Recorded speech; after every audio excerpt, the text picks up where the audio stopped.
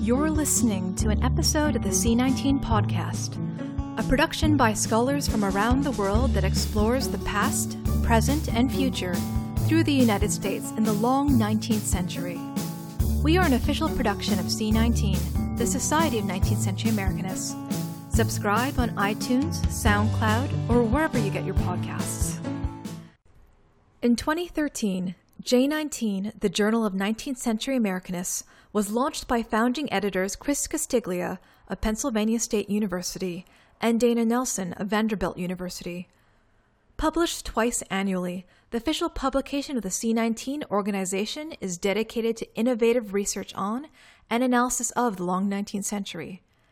In this episode, we bring you an exclusive interview with the new co-editors of the journal, Elizabeth Betsy Duquette of Gettysburg College and Stacy Margolis of the University of Utah, who recently began their 5-year term. I am Christine Zainyao, chair of the C19 podcast subcommittee and Shirk postdoctoral fellow at UBC, working together on this episode with Mark Sussman, adjunct assistant professor at Hunter College, and Matthew Teutsch, instructor of English at Auburn University. We are excited to bring you this sneak peek into the workings of a leading academic journal and Betsy and Stacy's vision for the next 5 years of J19. Hello, this is the C19 podcast. My name is Mark Sussman, and I am here with Betsy Duquette and Stacy Margolis. Do you guys want to introduce yourselves? Sure. Hi, I'm Betsy. I'm Stacy Margolis. I'm professor of English at the University of Utah and author of Fictions of Mass Democracy in 19th Century America. It's great. You should read it. And Betsy, where are you located? I am at Gettysburg College, and I am the author, not quite as recently as Stacy, of Loyal Subjects, Bonds of Nation, Race, and Allegiance in 19th Century America. Great. So we're talking to you guys today because you are the incoming editors of J19, the journal associated with C19. So we wanted to kind of come in, have you guys talk about, you know, your approach and how you guys are thinking about what will be your 5-year editorial reign and just some issues relating to the journal. Sounds great. Sounds great. All right. So I'm just going to start with some questions. So, Betsy, at a panel at the most recent ALA, about journal editing, you kind of talked a little bit about some features that you and Stacy had in the works. Can you tell our listeners about this? Sure. One of the new features we are adding to the journal will be a letter section. And what we're looking for are responses primarily to articles that have appeared in the journal previously, but I suppose it could also be to other things that are broader in the field. That's a good idea, actually. And we actually have our first letter, so we will have a letter in the first issue that we publish in 6-1, but we are thinking of this in terms of establishing a conversation, a dialogue across issues and across space and time, so that I was going to say, we'd heard from just a few people, but I suspect that it's true of many people that they wanted some kind of venue for having their work responded to more formally and being able to respond to other people's work more formally. And we thought, well, we're like in a perfect position to try and make that happen. It takes a long time to generate a full-scale scholarly response. But a letter, something of around 1,000 words, that can happen much more quickly. And so we're hoping to spark debate and help to use the journal as obviously a mediated, but a site for community across 19th century Americanists. Right, and we're not like soliciting responses in the way that other journals have done, and that is great. I'm not criticizing that, but this will be, responses that are just coming kind of naturally from the field that we're not asking for, that we hope that without even asking for, we will just receive. And since we already have received one before anyone even knew we were asking for them, we think we're right. Do you think that is, I guess I want to ask, it sounds like this is, in addition to community, it sounds like you guys are also kind of thinking about the speed of scholarly discourse and the speed of scholarly I guess, thought, interaction, etc. Is that something that you see as being an important aspect of what you want J19 to be? Speedier? Yes. No, I mean, it was supposed to be the letter. The idea of the letters was that it could happen quickly because you wouldn't have to write, a 3,000 or 9,000 word, researched and footnoted response. You could write a letter saying, I really love this. I wondered about that. And so that could happen very quickly, and it could put people in touch with each other who wouldn't otherwise be in touch with each other. It takes a lot of chutzpah, to just decide, I love that essay. I'm going to write this person an email and try to start, a discussion. So we are more like facilitators of that now. We also are thinking about what it means to engage with a journal. Because so very often, my experience anyway, is that now that many journals are online, I no longer subscribe to them. I no longer read them when they come out. And, so you sample into a journal for the scholarship you want. And we wanted to think about what a journal might be able to do that would be different from that, particularly given increasing financial constraints on our larger community. That's true. And that's actually what we love and we're keeping pleasure reading for exactly that reason. It's a fantastic attractor of readers who aren't searching the journal for a specific topic, but who just want to kind of see what are people reading, what are people in my field thinking about, what do people like, and I love that aspect of J19. And we do a lot of different kinds of things as scholars, and we think that the journal should capture and reflect that. Given that you're reading all these texts, you sort of you probably have a sense of the field that no one else has because you are reading so much new scholarship, some of which will be published in J19, some of which will be published elsewhere, and some of which, may not be ready for publication. So where do you guys see the field going, given what you've seen so far? What do you think the next few years of 19th century literary studies? Well, you're absolutely right to say that we have this amazing vantage point on the field. That's been the most fun thing about taking on this job, is getting to read everything that's coming in and just sort of getting a snapshot of what people are interested in talking about. Are there patterns? But in the end, I'm not sure. Betsy might have a different answer, but I'm not sure this is predictive. I don't know if the field has a direction. It seems like there are lots of different areas that could be maybe more central going forward. The kind of identity scholarship stuff has been big for like 20 years, and it's still big. I imagine it will be big going forward.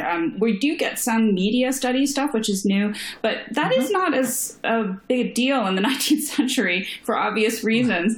It's still, people are still doing it, but it's not quite the thing it is in the 20th century. And then, Betsy, what do you think? Well, I would say that one of the things that I've noticed, or that we've noticed, is that the scholars seem to be turning a great deal to understudied works by authors we might know. So digging deeper into an individual author's production, rather than Uncle Tom's Cabin, something that is less central, rather than Melville's novels, maybe Melville's poetry. And we've read some really fascinating articles on non-canonical figures. So rummaging around and seeing what our field actually already has seems to be something that scholars are turning around and looking at. That's so far. In the articles that we've read, that seems like something that has been very important. Do you think that I guess when I hear, first of all, that sounds fantastically interesting or I would like to have that vantage point, I guess. But has that changed the way that you guys think about your own work that you do apart from J19, your own research projects? I'll tell you, it's been interesting. I would say, and again, I speak only for myself, that it has not affected at all my sense of my own scholarship, which is probably good. I think those things should be separate. But what it has affected is my sense of what it means to respond to people's work, because we have just gotten, for the most part, I would say incredibly thoughtful, detailed reports on people's scholarship. And it's made me think, wow, I should do a better job of, writing when people ask me to review things, to really, take the time to respond in a very, very detailed way. I think it's so helpful for authors, and it just speaks so well of what people do in our field. And so that has affected the way I think about myself, but not the content of what people are working on. Let me begin by endorsing what Stacey says wholeheartedly. The generosity of our readers is extraordinary, and we rely on them completely. Of course, our expertise does not spread across the field as, it couldn't possibly. And the readers had just done fantastic work. For us already, and we know from Chris and Dana that this is true. So we feel really fortunate, or I feel really fortunate, to be in a field with such generous scholars. So just that is sort of one point to an aside. I should say that I am writing a book about Napoleon. So except for, wanting to make sure that I don't become megalomaniac myself, right. My scholarship is kind of off in its own little world. In saying that you want to increase the responsiveness or the ways in which scholars can respond to each other, and to increase and with that comes an increase of the speed with which scholars can respond to each other in a public forum or in a scholarly forum, do you think that is going to affect the way the journal interacts with, our sort of present situation? Well, another way of getting at the question you're asking is, and something that we can do as a field, is thinking through the relationship between past and present. And, it seems to me that it's easy to forget how contingent the past actually is. And what I mean by that is not that the past didn't happen, because of course it did, but it didn't have to happen the way that it happened. So at every moment in the past, there was the possibility of a different future. And I think it's important to remember that that's true today now. And so we're constantly making different futures. And as a field, we can do that. And as a field, I think we can help people to remember, not only did we not have to end up where we are, but we don't have to end up where we look like we're going. And, one of the interesting things about 19th century, I would say literature in particular, is that people still read it. So it's not just done. It's not just history. It's also current. They were reading 19th century literature in college, certainly, but if you think about the popularity of certain 19th century authors, the way they've been adapted to film, and for some reason I keep thinking of Jane Austen, although she's not part of our world, but that kind of thing, like for a while there was a vogue for Wharton, and then a vogue for James, but these figures are still current in a way, and that's one of the things that scholars in our field can do, is think about what it means to read 19th century authors in a 21st century context. Moby Dick, for example, Ahab, functions as a popular cultural reference. It gets dropped in everywhere.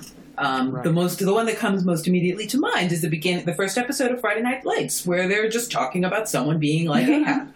So that's not a particularly obscure, particularly obscure reference. Sorry, I think I really need more coffee. Think about the Chris Luby's republication of Shepherd Lee. Shepherd Lee has become an incredibly important book for us in the last, let's say, 5 to 8 years, and yet no one knew. Very few people, a tiny handful of people knew about it before that. And now I teach Shepherd Lee quite regularly to my students. So I think that's another example of the ways in which our scholarship can reshape our senses of what the 19th century looked like, which will hopefully help us to make better decisions. in the present. Right. I don't think that was elegant, but I did swerve it back around to the original question there at the end. And ultimately, that's what's important. My questions. Yeah, it's true. I mean, you sort of talked about this a little bit, but I'd be interested in hearing you think about the way, more broadly, that you think that the journal is related to the quote-unquote public. Well, we certainly, one of the things that we would like to do is to make sure that one of the articles comes out from behind the paywall with every issue.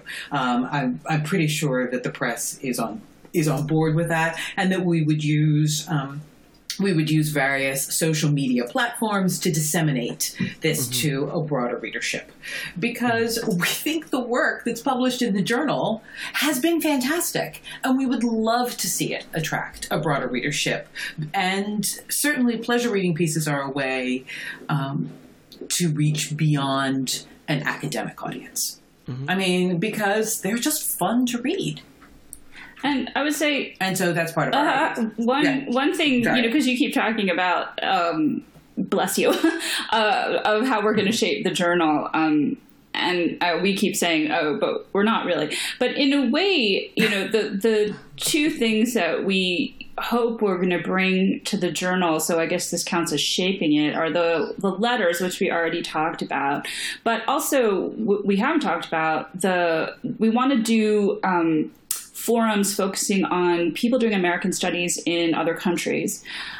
So we already have plans for a forum from Americanist scholars in France and one from Germany, and then perhaps we're working on one for scholars from Japan, and to broaden our, what counts as our field, or what counts as our public. What Michael Warner would have said, it's a counter-public, right? Because this is tiny. It's a tiny public sphere that we have, and we can, imagine stretching it out to try and reach a broader audience. But it also, as a counterpublic, it counts for something in and of itself, and to try and get that public to expand just enough to contain the really interesting work that's being done in other countries, or just to try and figure out, why are people in Germany so interested in studying American literature? What do they find interesting about it? What do they study as opposed to what do we study? And my very uninformed sense right now is that they feel very alienated from the field because they're not in the U.S.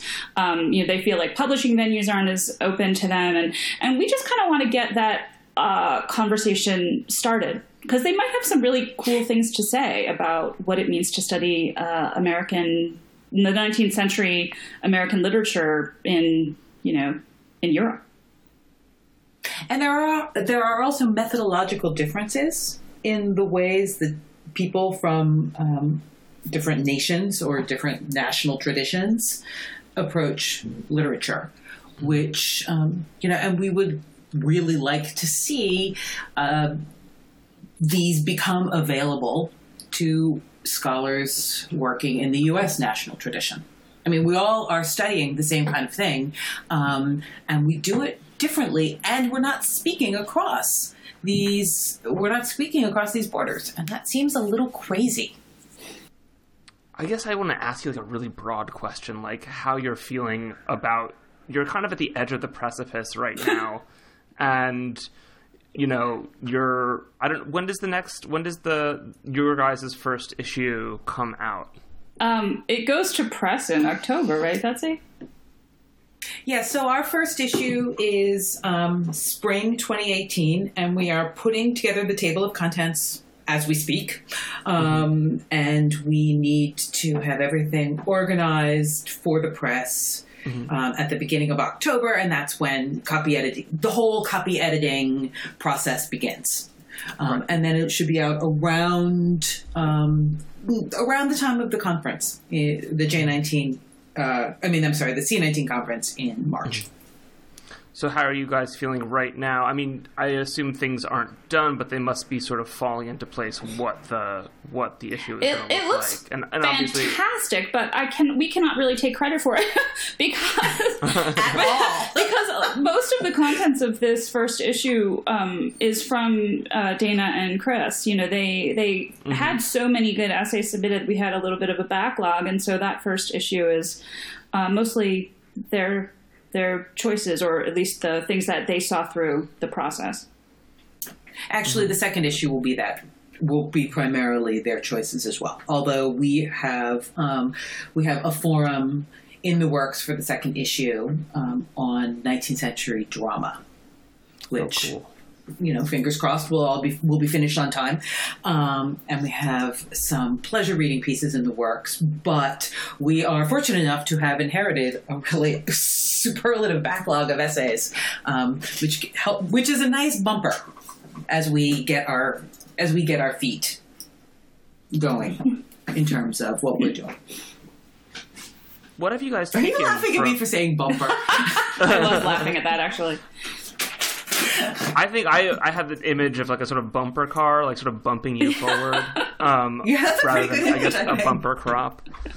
What have you taken from their approach to editing from our previous editors? What have you learned from sort of seeing what they've accepted, or just from them? And I assume you've talked to them about editing the journal. Who was that again? Oh, I'm just kidding. There were predecessors. You know, it's... they did such a fantastic job. They did a fantastic They job. got the journal going from nothing and made it into the highly regarded publication it is today. So we feel like we have really big shoes to not fill, but follow. And I myself feel really lucky that that's not our job, starting a journal from scratch. But, you know, in terms of advice they gave us, it's, you know, I wish this were more heroic an endeavor. It is a lot of work, but it is also just a lot of mediating between writers and readers. And it's the readers who really do make the call. And, you know, already we've had... you know, Betsy and I have thought, oh, yeah, definitely. And then we get reports back that we didn't expect. But, you know, these are the experts in the field. So it's not really, you know, we don't choose essays. We facilitate the choosing of essays by the field. So we really are dependent on people to send stuff. You know, that makes the journal great. You know, if people sent us their best work, we would make sure it got out there. I mean, we would hope. And, you know, you hear horror stories from people. I mean, actually, I have to admit, I've received these reports myself, which are sort of petty or nasty or attacking. And going through the archive of reports that we receive for J19, they just don't exist. People write extraordinarily generous, generative, and helpful reports, which makes our job really easy because you can trust them. You can trust what your readers are saying because they're not taking unnecessary pauses. I have to say, been really impressed by the responses of the writers to the suggestions. They've been like, I mean, again, we're early days here, but they've been uniformly like, wow, thank you so much. I will, you know, take all of this into account as I think about revising. So that's been really nice to see. I mean, we haven't yet received back revisions on that because early days, we have only just set it out. So perhaps authors will ignore our suggestions entirely, and that will be a whole new set of problems. But I'm sure listening authors will understand when we say, please take the revision suggestion seriously. But honestly, if people want J19 to go in a different direction, if they want more, you know, environmental stuff in it, if they want more political stuff, they have to send that stuff. You know, like, we cannot generate it from our end. We're not writing the content. We're mediating the content. So, you know, we're open to anything. You know, send it off. No one wants this to become a Napoleon all the time. That's journal. right. I feel really confident about that. Yeah, no, never again. do you have anything? You've spoken in such glowing terms about the submissions you're getting, and I have no doubt that they are. I mean, having seen the kind of work that has come out so far in the first 5 issues or first 5 years, and also at the conferences. But is there anything that you wish you were seeing or would like to see, or is there stuff where you're just like, man, I know this is out there, but like we're not getting it sent to us? I suppose one of the things I would say, and this doesn't seem to me to be about topic, but it just seems to be about sort of how academic labor happens. And that is, we get a lot. So what I mean to say is we get a lot of essays from people at particular stages of their careers, and not very many from people at other stages. You have to be more specific. So we have lots. You mean that wasn't crystal? Well, no, just which stages are you talking about? I'm just giving you a hard time. So we get a lot of essays from people, from PhD students, people working on dissertations, people on the job market, and assistant professors. Mm-hmm. Submissions really taper off after the assistant professor level. Mm-hmm. We get very few submissions from full professors, from more senior scholars, and not a whole lot from mid-range. Mid-career. That's so scholars. Interesting. I had noticed what you're saying, but I hadn't really thought about why that is. I mean, it could just be, as you're saying, the pressures on younger scholars to produce for their files. But other than that, I'd be curious why that is, why we're not getting stuff from more senior scholars. Well, certainly, I think one thing is that senior scholars are being that free time is being sucked up with writing volumes for companions. Mm. The Cambridge companion to this. Not that there's anything wrong. We're both doing that. We're both doing it, but it does take away time. But we would love to see essays from people at different stages of their professional lives. I think it's good for the health of a journal to have it be lots of different stages, lots of different ways of engaging with the profession represented. And I just think it would make for interesting reading as well. Mm-hmm. But that would be one that's not related to the content. In the way I think you asked the question, but it is also related to the content. In terms of content, I would really like to see ambitious stuff about the field. Like, that would be interesting to me. There's been a lot of talk lately in the shadow of this recent election about how we engage in criticism, how we engage with people we disagree with. What is the point of critique at all? I mean, I've been reading tons of stuff about this, and I would love someone from our field to take this on and try to think it through in broad terms. So not an essay about a particular author but just about how we engage with our opponents, how we think about opposition and how we think about arguing. I mean, maybe, I don't know, a manifesto of some kind. That would just be very interesting to me. I would love to see some of that stuff. We've talked a great deal about temporality as a topic in the 19th century, but I would love, and this gets back to our letters conversation from earlier, to see us as part of engaging with what we do, to think about the temporality of what we do, why it matters that sometimes we go slowly, and what happens with the pressures to not go slowly, what happens to the kinds of rhythms that are associated with scholarship when we communicate in 140 words, when we're easily interrupted, when we're moving and working across different kinds of platforms.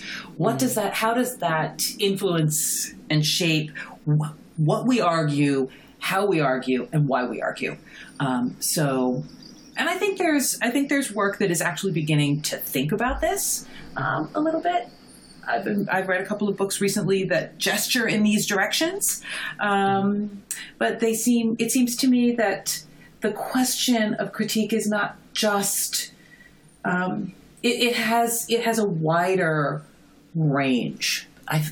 Is my sense, and I think Stacey agrees with me on this, than it once did. Yes, I do. And how we also balance sort of just what we like with what we do. Right. I mean, you know, sometimes the best work isn't necessarily what we like the most, personally. Oh, absolutely. So I think that's a question too.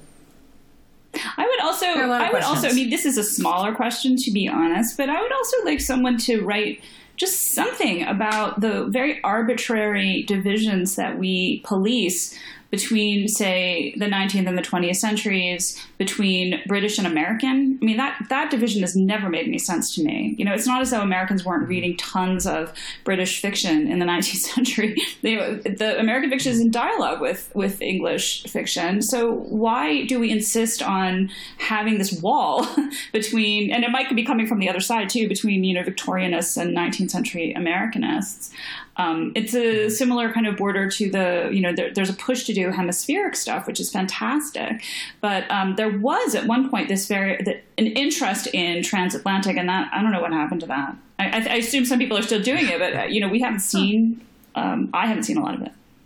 I just wanted to ask you guys, if you have any other comments or anything else you want to say about J19 or the field at large. I have said quite a bit. I don't know if I have anything else. Okay. What about you, Betsy? Well, I feel like I've said quite a bit too. I guess I would just say that we feel really fortunate to have been given this trust. And we're really excited about the challenges. I mean, that sounds pretty lame. And I'm not sure I sounded like I meant it. And yet I really do. You did. Well, guys, thank you so much for talking with us today. And we're all looking forward to seeing what you guys do with J19. Send us your stuff. Yeah, really. And everybody send Stacey and Betsy your stuff. All right, Stacey Margolis and Betsy Duquette, thanks so much. Thank you so much. Thanks a lot, Mark. Thank you for listening to the C19 podcast. Enjoyed this episode? Have thoughts? Use the hashtag C19podcast or get in touch with us at c19podcast@gmail.com. Have an idea for an episode? Check out our CFP on the C19 website for more details on submitting a proposal.